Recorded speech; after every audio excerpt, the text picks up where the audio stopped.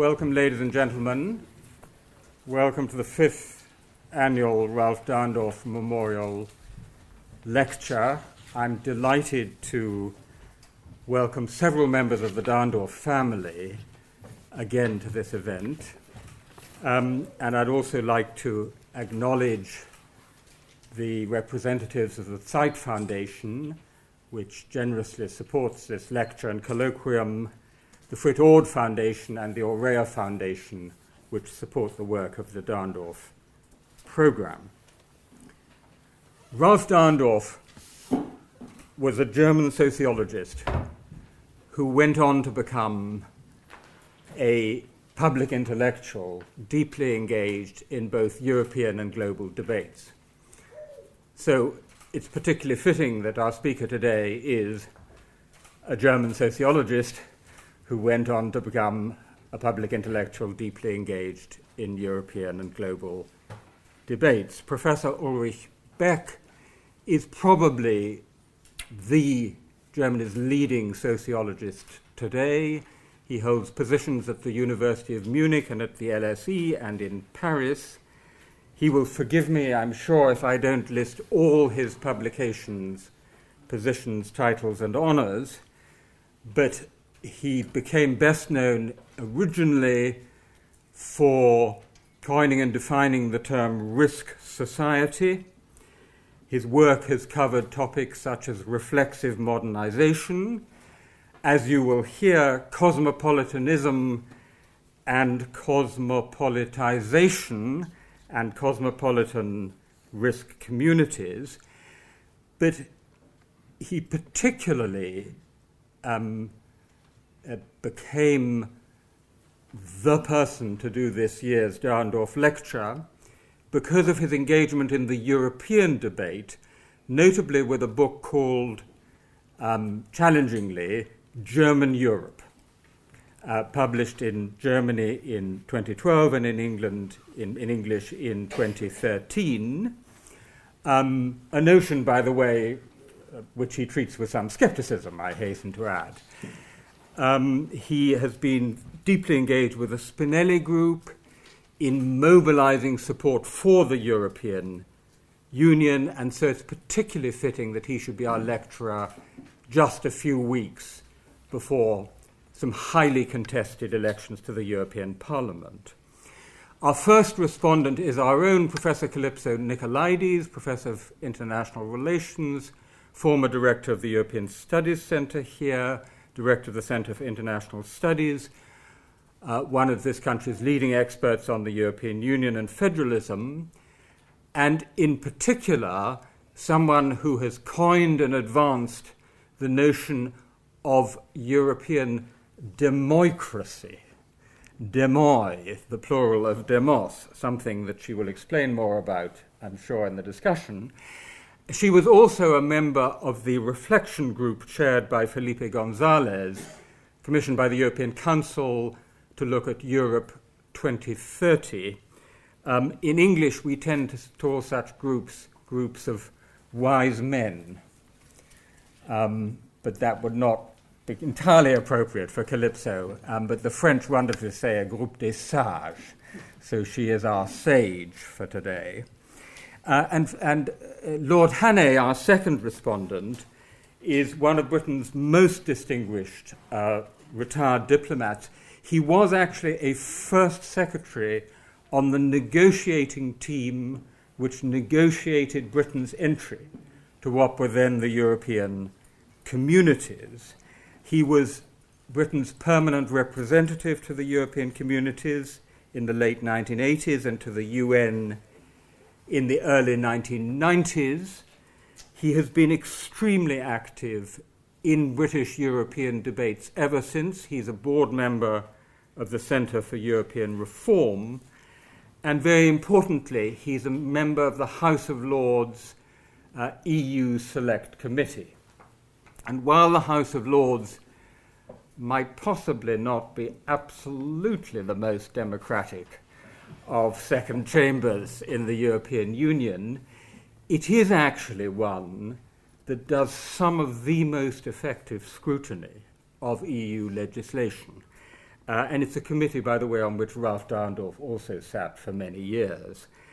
So he is a very close and supremely well qualified respondent to Professor Beck. Professor Beck will speak for about 30 to 40 minutes. Our respondents will speak for about 5 to 8 minutes, and then there'll be plenty of time for discussion. So please join me in welcoming Professor Ulrich Beck to deliver this year's Dahrendorf Lecture on the cosmopolitan outlook, how the European project can be saved.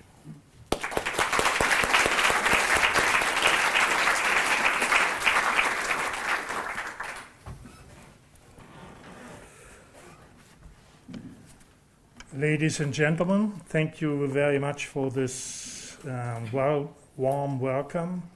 It's quite an honor, an opportunity, a challenge, maybe even a risk to talk to such a sophisticated audience in such a sophisticated building on the issue of Europe in honor of Ralph Dahrendorf.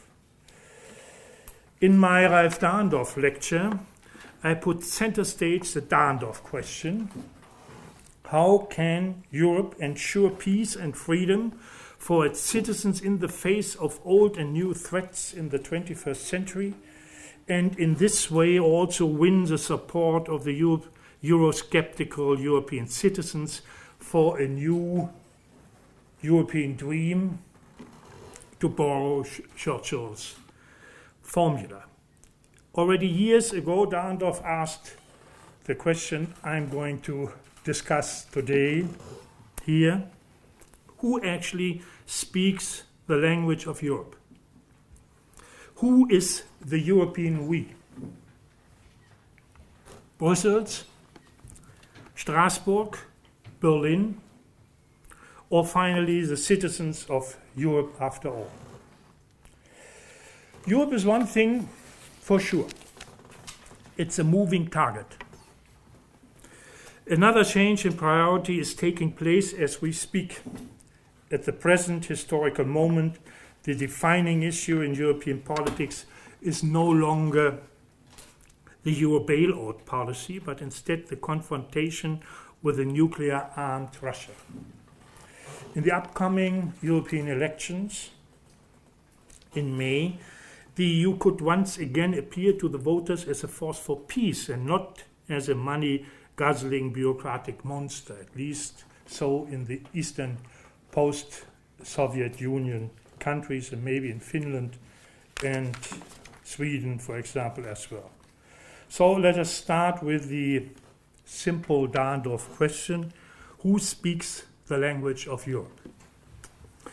My answer is I have 5 theses. First thesis: we have a huge problem in defining what Europe is actually about. And this is an embarrassing problem after so many years of talking about Europe. Europe is essentially a moving target. It is not a fixed condition. Europe is not a territorial unit. Europe is not a state. Europe is not a nation writ large. Europe is not. Actually, there isn't really Europe. There's only Europeanization. There's only a process of ongoing transformation, and even the term transformation maybe isn't quite right for it. In German, I would now use the term Verwandlung, metamorphosis, which might be a better word as I defined it. With Europeanization and metamorphosis, I mean a politics of side effect. European politics and society did not emerge on an open stage in a heroic political act, but evolves as a regime of side effects. The trademark of this side effects history of the EU is fundamental ambivalence. On the one hand, it reflects die List der Vernunft, as Hegel would have called it, a cunning of reason that enables Europe to step out of the long shadow cast by its bloody history. On the other hand, a Europe of side effects is something that nobody really intended and authorized, but nevertheless turns people's lives upside down and thus provokes national and ethnic resistance. The development of the EU occurred through the transnational cooperation of elites with their own criteria of rationality, largely independent of national public's interest and political convictions. B. Who is the actor of Europeanization as transformation? The invention of Europe was a product not of the public deliberation and democratic procedures, but of juridical prescriptions and praxis. It was a European Court of Justice, which, in accordance with a self-definition, elevated the European founding treaties to the status of constitutional charter in two leading decisions in 1963 and 64.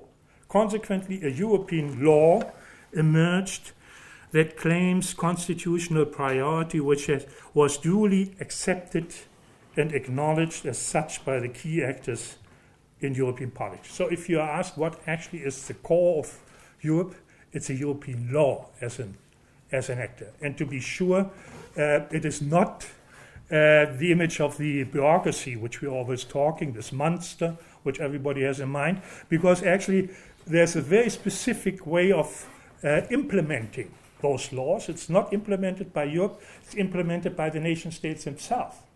This is a specific structure. So we have to realize this structure and not only have the often wrong image, which is so much in the public perception. C. Where then did the power of transformation come from? The power of European metaphors was and is an answer to the anthropological shock and horror of the Second World War. Thereby a kind of normative horizon emerged. Never again Holocaust. A short look at the history of world with society demonstrates the power of this dynamics. When Hiroshima happened, no one understood nuclear weapons. But afterwards, a worldwide shock of the violation of ethical foundations of humanity has created a normative horizon and expectation, never again Hiroshima, which till up to today is the background for the politics of disarmament in all its conflicts and problematic. In the meantime, there have many occasions like this came up. Never again Chernobyl. Never again 9/11. Never again Fukushima. Never again global financial crisis.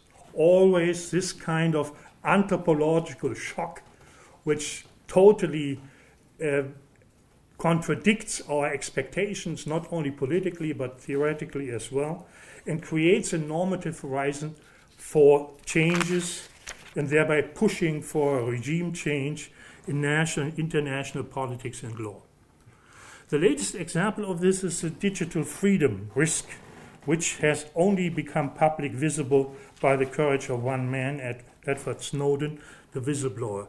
To me, this is an existential, self-inflicted threat to the Western idea of liberty, and I'm very much missing Ralph Dahrendorf's voice in this affair. D. We are now in a new stage of European metaphors, which the Financial Times 2 weeks ago celebrated on the front page with the headline, Super Tuesday for EU bank regulation. A bank regulation as an answer to never again financial catastrophe. I was using the term 1999 in my book on World with Society. I was using the term financial Chernobyl. And when I used it, I had a bad conscience because I thought this is actually overstretching the point. But what I had in mind is pretty much what happened 2008 and today. The anticipation of another financial catastrophe is creating an enormous appetite for financial legislation. Europe's banking union is a project of a regime change, as the Financial Times has put it, pooling power and money unmatched since the creation of the single currency. Taxpayers no longer first in line to bail out banks. Governments are no longer sole masters of their banks, etc., etc. And by the way, Britain has already lost its veto power in Europe. Second thesis, the anticipation of financial catastrophe changed the European landscape of power fundamentally. We can observe three shifts in power. First, there is a division between Eurozone nations and EU nations. Now all the politics, because of the crisis, is concentrated in the Eurozone nations. And the prime ministers who are not part of the Eurozone have to leave. This is a very embarrassing situation, have to leave the room when the real meat comes on the table. And this is true for Cameroon as well. So Britain is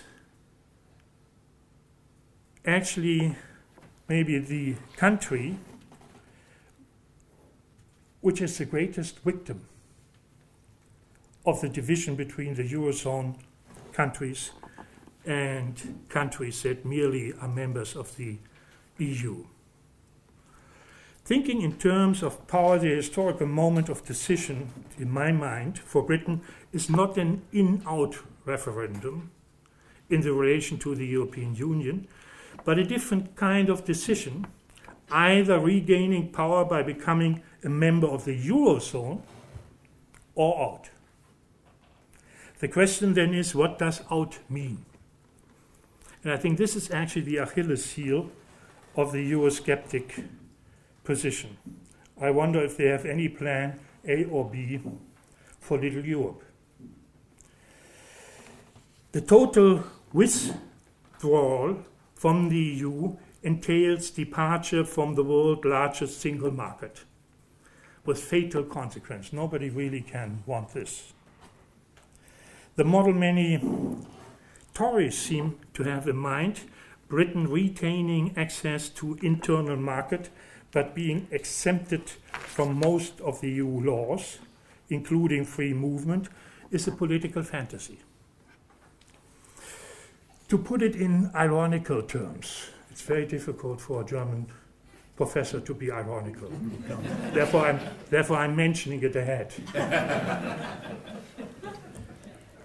To combat climate change and flooding of the British island by leaving the EU may not be the right answer. And leaving the EU doesn't really fix the national health system either. Along this line, we have to realize saving the EU and saving Britain's future are intimately interconnected. Second, inside of the Euro countries, there is a second division between creditor and debtor nations. This is a very important relationship, and actually social sciences didn't think much about this relationship, which is getting such an important dynamic for social inequalities, which you cannot think in class categories because it involves all kinds of countries, and then even uprise and downgrading of whole countries in classes. So it's a completely new dynamic. It's not a new dynamic, but it's not something which we actually have on our screen so far. A dramatic growth had opened up at the epicenter of the crisis-ridden states of the Eurozone, in particular between those countries that are on the drip provided by the rescue funds and those countries that are financing the bailout. Third, the consequence of this is the economically most powerful country, Germany, becomes the politically most powerful country. this way a kind of accidental empire of a German Europe has emerged. The German Chancellor Angela Merkel is practicing a new style of politics, power politics in Europe. I call it Machiavellism. It's a combination of Machiavelli and Merkel. My book is about this. By the way, the Germans think Machiavelli is actually an insult to Merkel. I gave a lecture in Florence last year. Here I learned that they see Machiavelli as an insult to Machiavelli.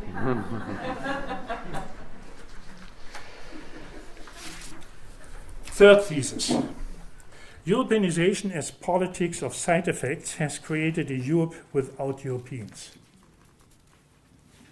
And the Euro crisis has victimized the European citizens, so no anti-European revolution is rocking Europe. Our findings in my research center on reflexive modernization 5 years ago already gave us this picture. I didn't believe it, but they already found out that this is the case. The anti-European movements instrumentalize the contradiction of Europeanization as politics of side effects and the new imperialistic power structure of the EU. The resentment is not only directed against Muslims and other foreign elements, but against the so-called liberal elites.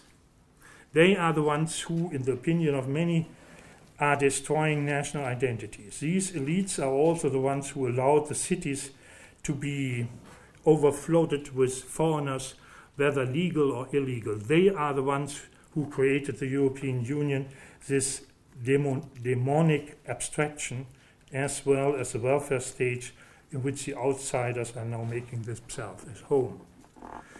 But in order to understand the movements of anti-European sentiments, much differentiation is needed. Research, which has been conducted as well in my center, uncovers the following paradox. And that I find this very interesting. EU skepticism grows with the Europeanization of everyday life. People are actually enjoying Europe, being mobile in Europe, taking the advantages of Europe, but at the same time vote against Brussels and Europe. This is, I think, quite an interesting result which makes us think about. Fourth thesis.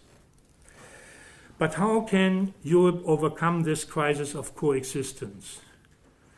The empowerment of democratic institutions is necessary, but it's not a sufficient condition. I think the question which has not been really asked so far, neither from in the political discussion nor in the social sciences. What does Europe mean for the individual? How does the individual profit from Europe? What more of emancipation comes from Europe to the individual? I actually discussed this in my book, so I'm not going to repeat it here.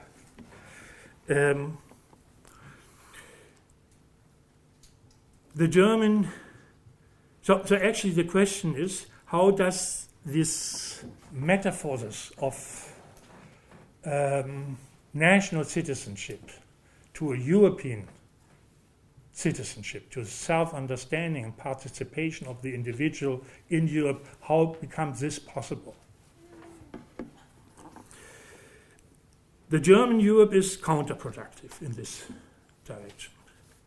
But perhaps a vision of a Mediterranean Europe will work. Or picking up Dahndorf's question, who is a European we? Not only or mainly the United States of Europe, but also or mainly the United Regions of Europe or the United Cities of Europe. A large proportion of the Euro critics and anti-Europeans who are now raising their voices are prisoners of the outdated national nostalgia. This is how, for example, the French intellectual Alain Finkielkraut argues. Europe thought that it could constitute itself without or even against the nations. It wanted to punish the nations for the horrors of the 20th century. But there is no post-national democracy. Democracy is monolingual. If it is to function, it needs a shared language and shared life references and a shared project. We do not come into the world as world citizens. Human communities have limits. Europe does not take this into account. This is why the European public cannot work up any enthusiasm for the European Union. This is how Finkelkraut argued in a discussion I had with him. But this criticism of Europe is based on the national delusion that a return to the nation-state ideal is possible in the world at risk. It presupposes a national horizon as a diagnostic framework for Europe's present and future. To these critics, I say broaden your outlook, and then you will see that not only just in Europe, but in the whole world, is a process of transition where the boundaries of European political thinking are no longer even real. And this is relevant for the social sciences as well, because the social sciences are to some extent prisoners of what I call methodological nationalism. All the concepts, all our ideas of a unit of research, all are defined nationally. And when you for example, in the discussion with Shmuel Eisenstadt a few years ago, he said, well, why are the social sciences so much fixed and so much occupied by this national perspective?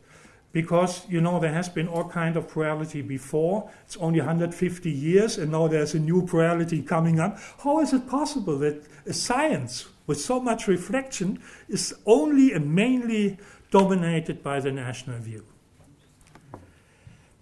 We need a cosmopolitan outlook just to understand what is happening here and now in all kind of areas in Britain, in Germany, in the cities, in all the different issues. All nations are faced with a new cultural plurality, not only as a result of migration, but also of internet communication, climate change, Euro crisis, digital threats to freedom, etc., etc. People of the most diverse backgrounds with different languages, conceptions of values and religions are living and working alongside each other. Their children are attending the same school and they are trying to become established in the same legal and political system. This is what I call the fact of cosmopolitization, in opposition to, he mentioned it already, to the philosophical norm and tradition of cosmopolitanism. It's difficult to find the new words for those new situations. We can, of course, talk about if this selection of word is a correct one, if it really works. But important is to realize that we live in a world where the seemingly excluded other is included. There's cosmopolitization I define as an enforced inclusion of the excluded other. And this is happening in relation to climate change because actors who are producing this are in a completely different world, but we and others are affected by it. Or it's with the financial crisis, the same thing. Migration, of course, is a good example. Households, if you look at nannies and who work in households, this is actually one of the main pictures of, well, cosmopolitization, because mothers from different countries are working at the same time here and there. And football. Today there's a match, maybe some of you know it, between Bayern München and Real Madrid during the time we are in this discussion. And of course, Bayern München would not be Bayern München if all the people come from Bayern and München. You know, they're coming from all over the world. And the same is true with Real Madrid. I sometimes think, you know, and all the world is watching. It's a really huge cosmopolitical event. I call it this Berner cosmopolitanism. But we shouldn't underestimate it. Because if Europe would be organized like a European championship, you know, we would be in a better position. So we maybe could even learn from this kind of cosmopolitization. But on the other hand, this means cosmopolitization does not produce cosmopolitans. It does not produce world citizens. Often the opposite is the case. Because it's enforced cosmopolitan, nobody voted on it, it just happens. We seem to be threatened by all kinds of strangers in all kinds of ways. People are just doing the opposite. They are redefining the national, the ethnic identity as something in which they find secure. So actually you could not understand even the anti-cosmopolitan movement and sentiments just from a national point of view. If you talk about it in epistemological terms. So actually you need a different perspective of observation, observer perspective, in order to analyze this. Well, I actually was trying to discuss the relationship to the intervention of Russia in the Ukraine in this direction, because the interesting point is actually that I think in this situation, let's say, a clash of two understandings of nationhood happens in Europe, maybe in other parts of the country as well. This ethnic territorial definition of the nation, where the motto, the background motto is, where Russians live, there's Russia, there's a Russian state. It's just an ethnic territorial definition. And I think in the West we have a different, not so much reflected way of let's say, of a cosmopolitan nationhood, of a nationhood which understands itself not by closure, not by ethnic definition, but by plurality, and at the same time struggles for some kind of identity. And I would say there are two different principles or declarations here in this clash of nation, understanding of nations. One is the Declaration of Independence, which is actually still, if you listen to all the discussion, for example, in Turkey and in Russia, in many other parts of the world, this is the big issue. But on the other hand, we have the Declaration of Interdependence, which says all to cope with the challenges of the global age and all the problems we have of interconnectedness, interdependence is the condition for redefining sovereignty and redefining nationhood. Well, time is running. Well, we talked so much about the German Europe, but and of course there's lots of discussion to the Brussels Europe. But what is actually the antidote? What is the counter perspective to those visions of the future of Europe? It could be the United Regions of Europe, or to be more specific, the vision of a Southern Europe. For example, the dream of a Mediterranean wedding bed, as Michel Chevalier named it already in the 19th century, in which North and South and East and West would make love, as he said. The seemingly necessary link between the state, nation, national identity, and a single language would be dissolved. The Union, the member state, and the regions concern themselves at different levels with the welfare of the citizens. They lend the citizens, on the one hand, a voice in the globalized world, while giving them, on the other, a sense of regional security and identity. This way, democracy is becoming a democracy, as you say. I think this is a beautiful way of putting it, a multi-level, pluralistic affair to define democracy. Mediterranean culture as savoir-vivre is a world of contradictory certainties, indifference, despair, distrust, beauty and hope, thus a mixture that we Northern Europeans romanticize as the gardens of the South, wo die Zitronen blühen, where lemon trees bloom, and corruption to some extent. But isn't it true that nevertheless, if the Germans had gone to school with bull players of the South, they would never have plunged the world into the Second World War. Fifth thesis. Why should the European project being saved in the first place? What is the purpose of the European Union in the 21st century? Is there any purpose? Why Europe? Why not the whole world? Why not do it alone in Germany, the UK, or France? There are three answers in this respect, summarizing my lecture. First, the success story of the European Union. If you ask what is actually the success of the European Union, it's about how enemies become neighbors. Neighbors, not friends.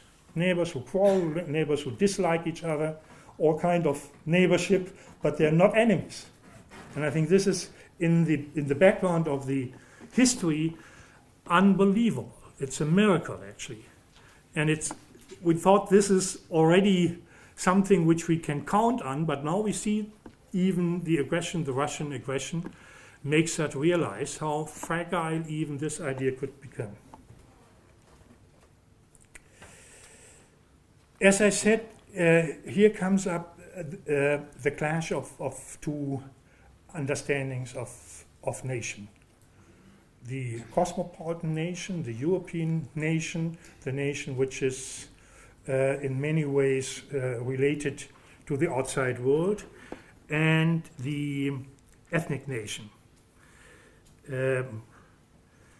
And actually, the notion of the cosmopolitan nation is related to what the American intellectual Randolph Byrne envisioned as early as 1918, that the American nationalism would become by necessity something very different from the ethnic nationalism of the 20th century Europe by building up what he called the first international nation.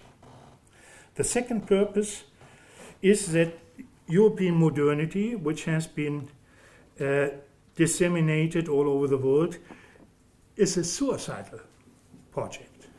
It is actually climate change, financial crisis, all those things are systematically part of our modernization project and are actually threatening the basis of it. So actually it's a bit like a car company created a car without any brakes. And it started to cause multiple accidents. The company would take these cars back to redesign them, and that is exactly what Europe should do with modernity. Redesign, reinventing modernity could be a specific task for Europe in the 21st century, of course not only for Europe. The third point is there's not only the necessity to introduce a democratic architecture, there's an urgent need for Europeanization from below, for the creation of a European civil society, internal and external to the EU, including Russia. There is no native European citizen. There's only born national citizens. So we could create the most beautiful democratic institutions for Europe, and they will still empty if we don't find a way to change the Europe of side effects into a Europe of the citizen. This Europeanization from below has to be empowered by a European of the cities. If you once notice the political landscape in Europe, maybe not only in Europe but in other parts of the world as well, you find that the nations are, to put it directly, mostly black, political, conservative. But the cities are different. They are red-green in their political perspective, or they do have this more progressive point of view. And it's interesting to connect the cities as European actors, maybe as global actors as well. Let me finish by drawing two implications for social and political theory and research. In order to understand the transformation, the metamorphosis, the Verwandlung I'm talking about, which we are experiencing in the world, we have to make a distinction between two types of social and political theories. Those theories who concentrate and focus on the reproduction of social and political order, from those theories who focus on the transformation of the political and social order. And it's amazing, if you look at the basic social and political theories, all the important ones, they are mainly concentrated on the reproduction of order. Take, for example, Bourdieu's theory on class. Of course, he is demonstrating that there are variations of class in the 20th century, but actually his main theory is class society is reproduced even if there have been political changes through all the 20th century, and we have evidence now that even the 21st century is still a class society in the old sense. Take Foucault, wonderful, challenging, amazing theoretical system. But if you look at this point, it's always power. We can do whatever we want. Power is always there already, and whatever happens, it's a reproduction of power. You can even have counterpower, it's reproduction of power. This is his clue. Luhmann is saying that systems are reproduction. They are not even individuals anymore. They are just systems are reproducing systems. And you can go on.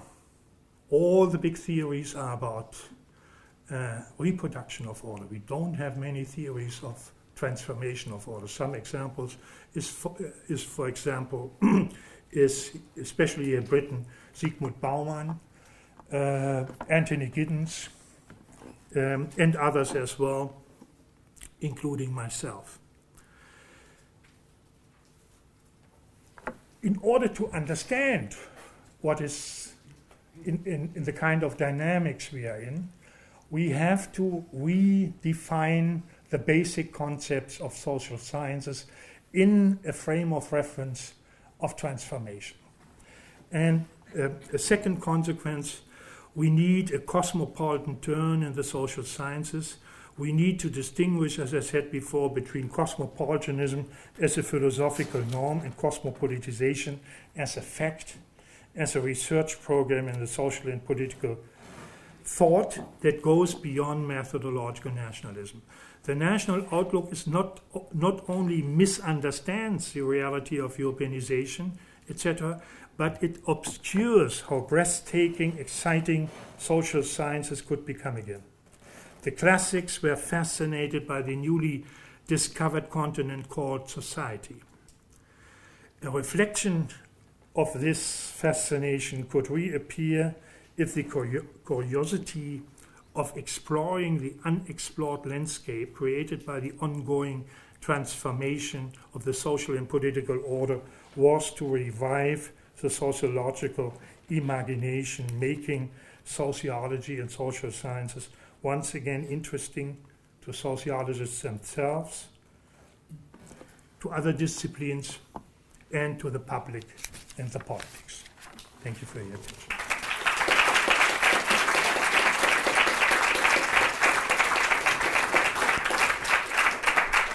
Thank you very much, Ulrich, for a very substantial and wide-ranging lecture. I think particularly challenging to Britain, quite apart from the prospect of being flooded, and to Manchester United, of course.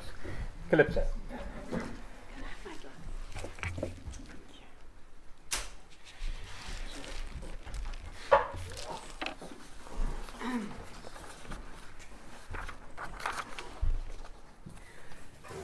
Ulrich, Thank you. Thank you for sharing these extremely inspiring ideas with us today. Europe needs them, but more to the point, we need them. Ever since Ralph left us, brilliant, UK-friendly, pro-EU German intellectuals, intimately familiar with both sides of the channels, have become an endangered species. And you are to be nurtured on these isles. And I know you've been at LSE, but we are here today to express this feeling. And not only by the likes of Clegg, for who Continentals with a Human Face is very precious, but by all of us EU expats living in the fear of 2017 and who are here in this room. Thank God for friends like David and Tim here. So you will not be surprised that I was particularly intrigued in listening to you by your desire to win the support of the Eurosceptical European citizen. Who are these Eurosceptics that you would like to appeal to? They could be us, of course, because after all, as academics and scholars, we should all be skeptical. That's our job. But perhaps you're thinking about the 350 million or so Europeans who are going to the polls in 3 weeks and who might return a partially self-hating European Parliament, or at least those among the voters and the MEPs who are rational Eurosceptics, amenable to the giving of reasons, the kind of things we do in Oxford and you do in Munich and at LSE. So I would like to use my Ulrich Beck moment right now, if I may, to take you up on how your cosmopolitan vision can be soluble in this Eurosceptic ethos of our age. That's the challenge you've set yourself. Now, if we start with thesis number 1, which encapsulates your important credo that you were reminding us at the end, that the social science should resolutely turn their gaze from patterns of reproduction to dynamics of transformation, isn't telling the story of European transformation over the last half-centuries as led by courts and judges grind to the mill of Eurosceptics? Isn't it, in fact, the case that the European Union has always been, and not only since Merkozy, the affair of its democratic government, and that, as many legal theorists argue, the Luxembourg judges have simply helped write the blueprint from time to time? Law is politics and through politics, right? And then in the story of transformation, can we really say that no one authorized this Europe of side effects, as you call it, as you so rightly call it? European messianic elites have always believed that they were authorized by their sacred peace mission. That's what they believe. And problematically, maybe for you, they often call themselves cosmopolitan. Miscall themselves cosmopolitan, as I witnessed extensively when I was neither wise nor a man, as Tim was alluding to earlier. So, and these messianic elites call for cosmopolitanism as a fig leaf to do their own thing, their mission. So if there is a cunning of reason, as you were saying, does it not operate precisely through the anti-politics of the European Union's founders and elites, which have led us, the cunning of reason, to the inescapability of what we could call the third transformation of democracy, a la Robert Dahl? And if that's the case, then shouldn't Eurosceptics not rejoice for this cunning of reason? Which then leads me to your very important changing landscape of power. Just 2 quick points. You say Britain is the greater victim of the division between the Euro have and have-nots. You were saying this a moment ago. But what do you think of the fact that perhaps a majority of people in this country do not see it that way? Even if they're pro-EU, they think they have the best of all worlds. The EU, and not just the single market, minus the Euro. That's brilliant. That this attractiveness is the real Achilles heel of proponents of the no, is what Clegg means when he cries out that leaving the EU would amount to a monumental economic vandalism. That's what he means.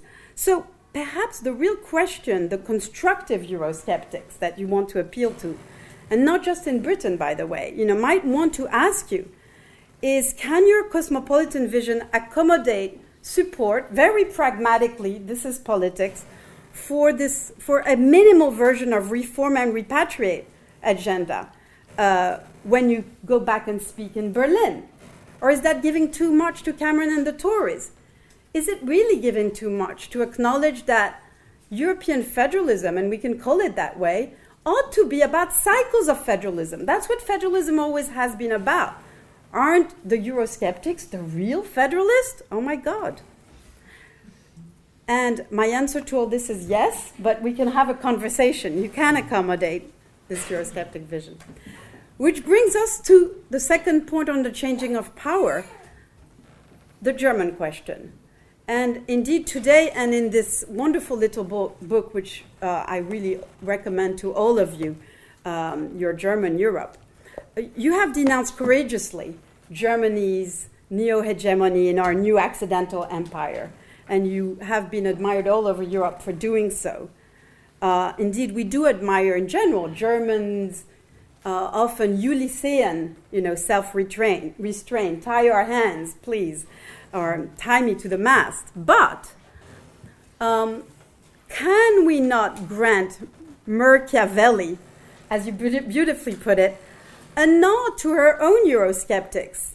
That responsibility to others across Europe cannot be detached to responsiveness to the self, and therefore a respectful, yes, but a droit de regard into Greek finance. Sorry, Othon, and other Greeks in the room. And linked to this point, you speak eloquently of the obfuscation of European interest. But couldn't we argue that if the solutions to the crisis are to be democratically sustainable on the creditor front and debitor front, should there be such a thing as a European interest that is distinct from enlightened national interest, after all? When Schaber, and it's an example you give in your book, advocates raising German workers' wages, is this not simply good for them? They can spend the extra time off and the extra money on southern beaches, and the southerners will spend more buying German goodies in return. So it's all about national interest, isn't it? Or is it? But if it is, or if you grant me this, then Eurosceptics might not be that unhappy with your cosmopolitanism. And to be sure, we do need to fend together in the world risk society that you have so cogently analyzed, for so long.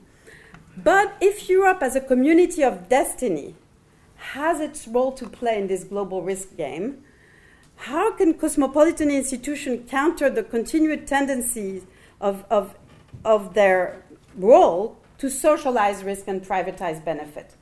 Can cosmopolitan institutions do all that work? And should facing risk together as Europeans preclude us from going bankrupt alone?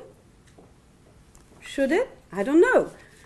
Which brings me to our shared bête noire, and I completely agree with you, methodological nationalism. As you reminded everyone earlier, the tendency we have in the social science to analyze all political forms in the modern world through the prism of the nation state.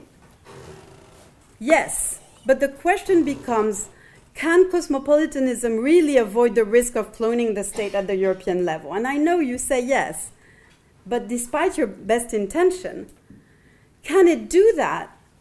Can it avoid state writ large at the European level without accepting that methodological nationalism still belongs to nation state, that they have a role to play in our world? Isn't it the case that in the age of crowdfunding and distributed network intelligence, large-scale phenomena often do not call for large-scale governance?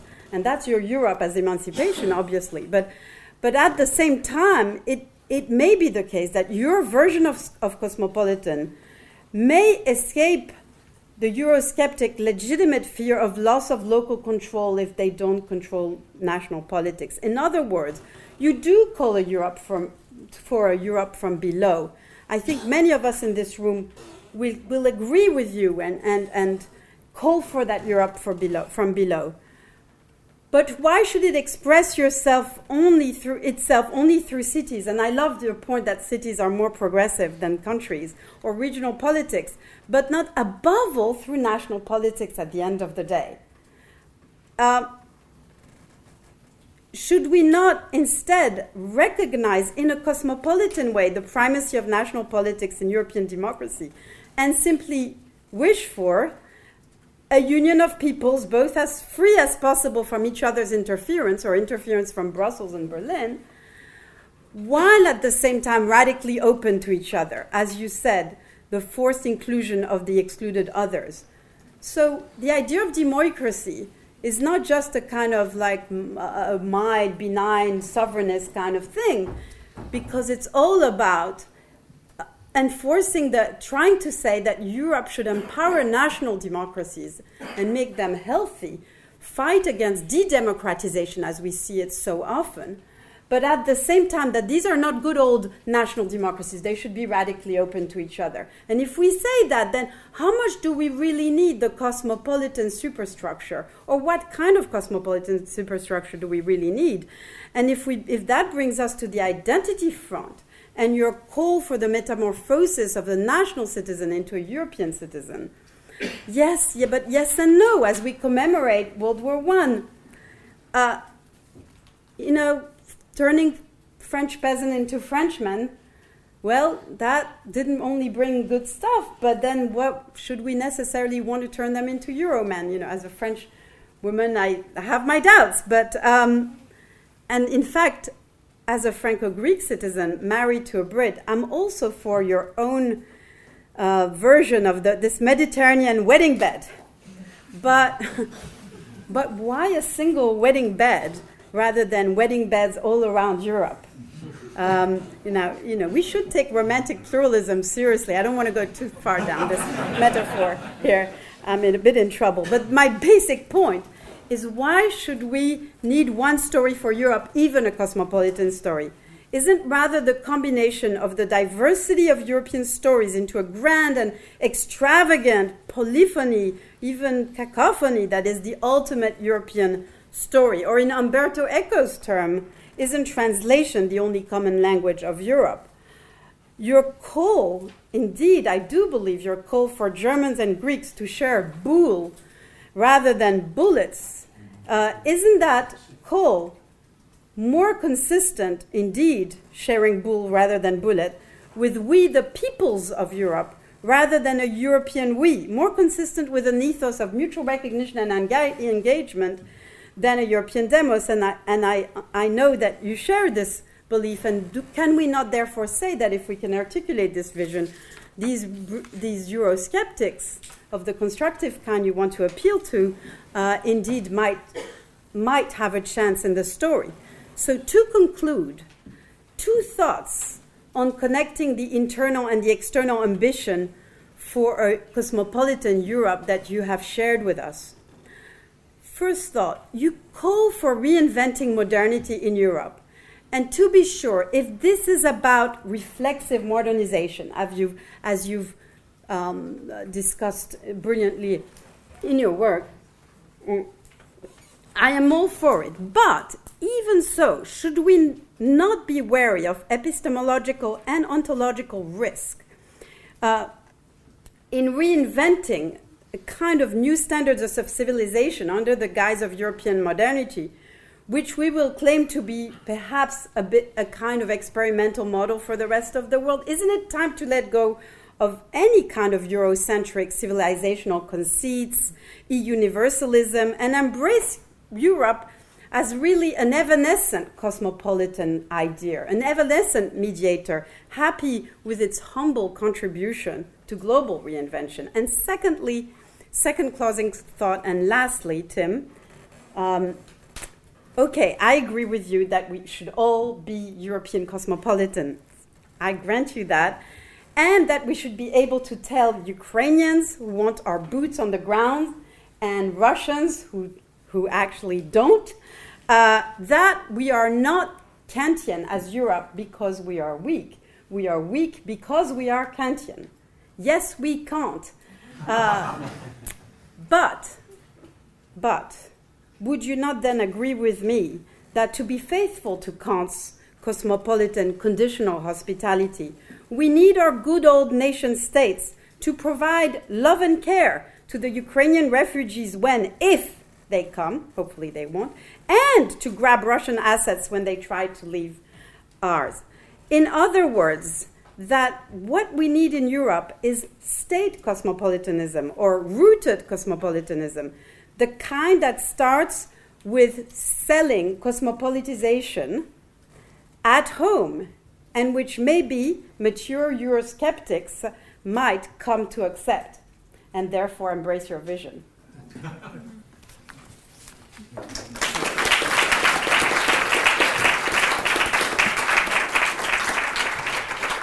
Thank you very much, Calypso, for a splendid challenge. David.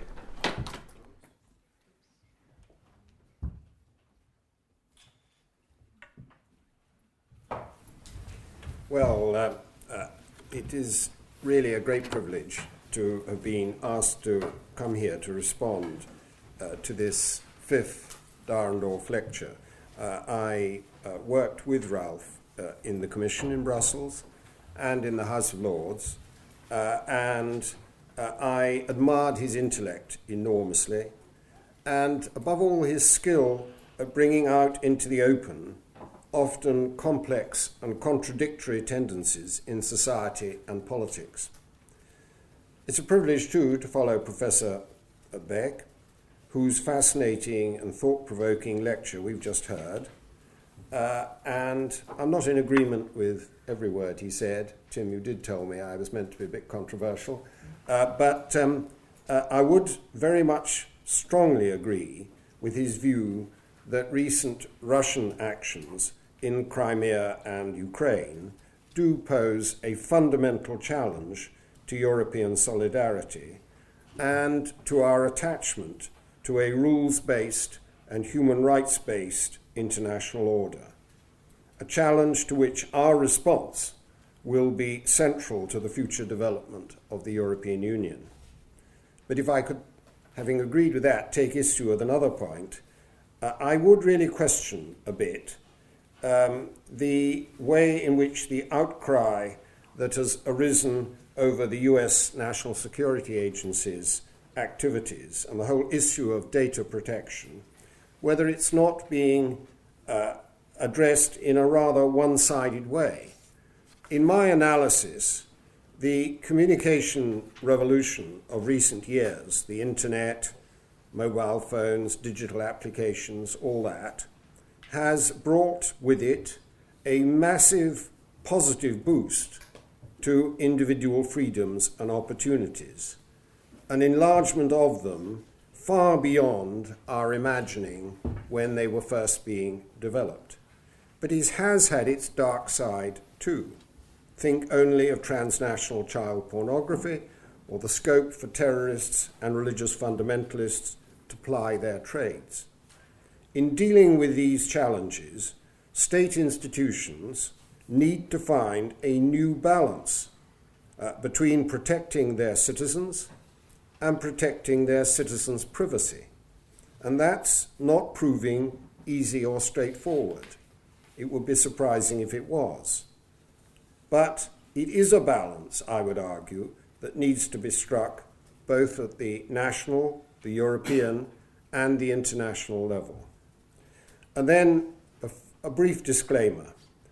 The remarks I'm going to make in response to today's lecture will be those of a practitioner and not an academic. And they will reflect a British mindset, albeit the mindset of a Britain, much of whose professional life has been devoted to Britain's participation in the European cause, over which the possibility of an in-out referendum in 2017 now casts a deep and baleful shadow. Now, I would agree there is no doubt whatsoever that the European project urgently needs resuscitation.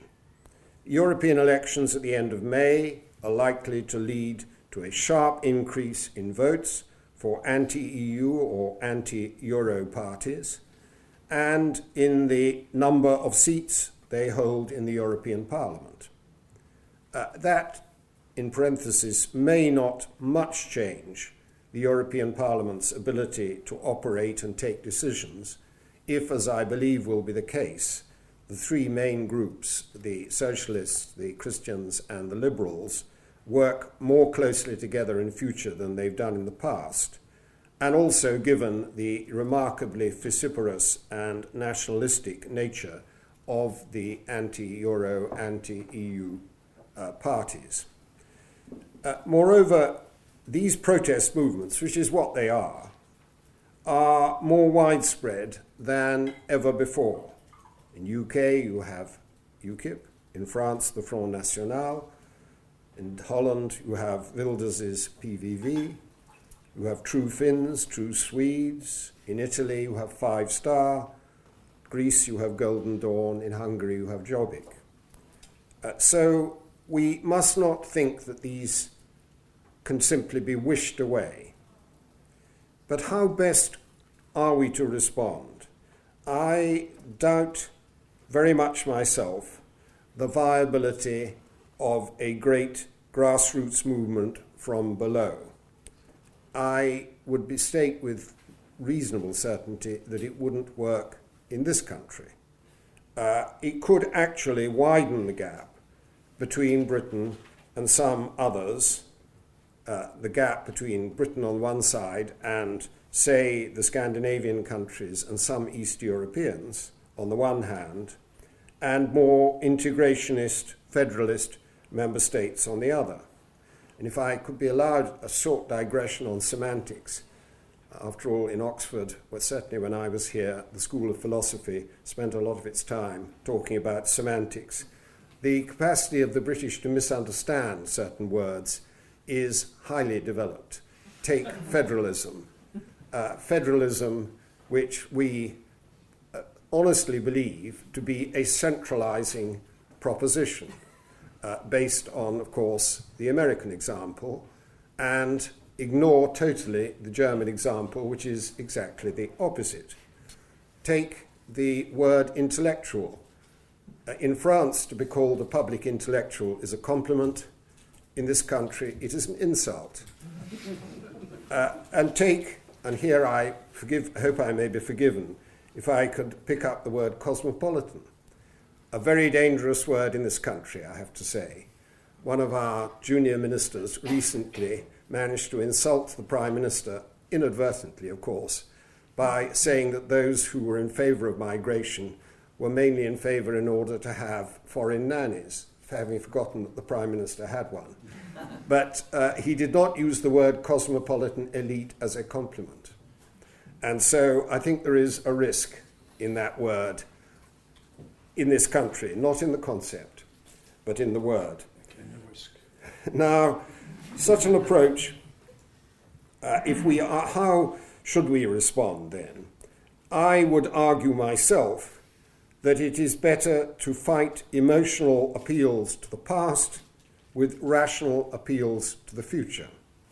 Such an approach would need to combine positive aspects, clearly, a broad policy reform agenda, and it would combine that with negative aspects, the absence and the unconvincing nature of the alternatives available to all Europeans. If I was asked what that positive reform agenda would consist of, I would put forward roughly the following, and it would be a positive policy reform agenda. It would involve, of course, completing the single market, in services in particular. It would involve creating a level playing field for digital. It would involve an energy single market and much greater effective energy security, and the Ukraine issue has put the spotlight back on that very happily, in my view.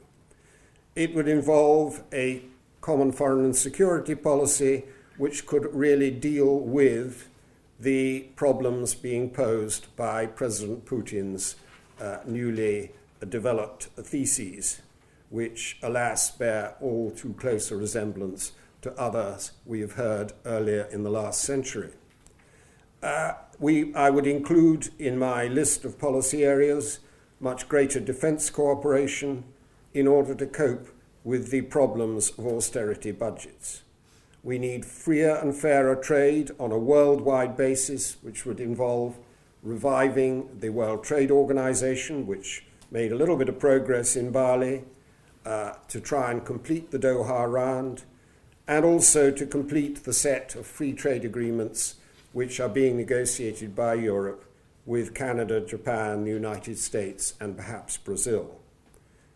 I would look to see a renewed leadership by Europe on climate change, the completion of Balkan enlargement, and an item that's often overlooked, and I think here meets a point that Calypso was making, a more structured role for national parliaments in the shaping of European legislation. The European Union Select Committee, which Tim made reference, has just written a report on that and how you could enhance the role of national parliaments without treaty change. There are a lot of things you could do, and I believe that that is a way of reinforcing, not the only way, but part of the way of reinforcing what is called the dealing with the democratic deficit, but in a way that is less sweeping than some of the others. I would not, therefore, in my list include sweeping treaty change, although there may need to be one or two tweaks to the present treaties for the Eurozone members. I suspect that will be the case. I don't think there is really an appetite for sweeping treaty change across Europe, and the referendums likely to be triggered by any treaty that contained that could very well fail, and it would be pretty disastrous, frankly, if Europe spent the next few years negotiating such changes and then the years following that in failing to ratify them. There have actually been far too many institution-based reforms, treaties, in the last 20 years. If you look at the list, it's a bit terrifying, really. The Single European Act, Maastricht, Amsterdam, Nice, the Constitutional Treaty, Lisbon. I reckon we could have done with about at least 2 or 3 of those. The key thing is that institutional approach, as opposed to the policy-based approach to reform, which I would suggest is the right one, that institution-based approach hasn't mustered support for the European Union. If anything, the contrary, as we're seeing with the voting next month. And in the end, I would suggest that the success of the European project depends on building across many historical fault lines and many cultural and political differences. It cannot be done by trying to eliminate those. We have to construct across those fault lines, which means that you need solid foundations on both sides of the fault lines and not too ambitious a structure on top. I don't myself think that there is any future or any sense in what is called a two-speed Europe, but we will, I'm convinced, need a good deal of variable geometry. Europe has already been pretty good at defining variable geometry, both in the membership and non-membership of the Euro, in the Schengen area, in the Justice and Home Affairs area, and now emerging on banking union. And I don't think that there is any reason to believe that the concept of variable geometry couldn't be developed further. So, last word, just remember, I would suggest, that the lamented constitutional treaty, which was defeated, posed as the motto of Europe, unity in diversity.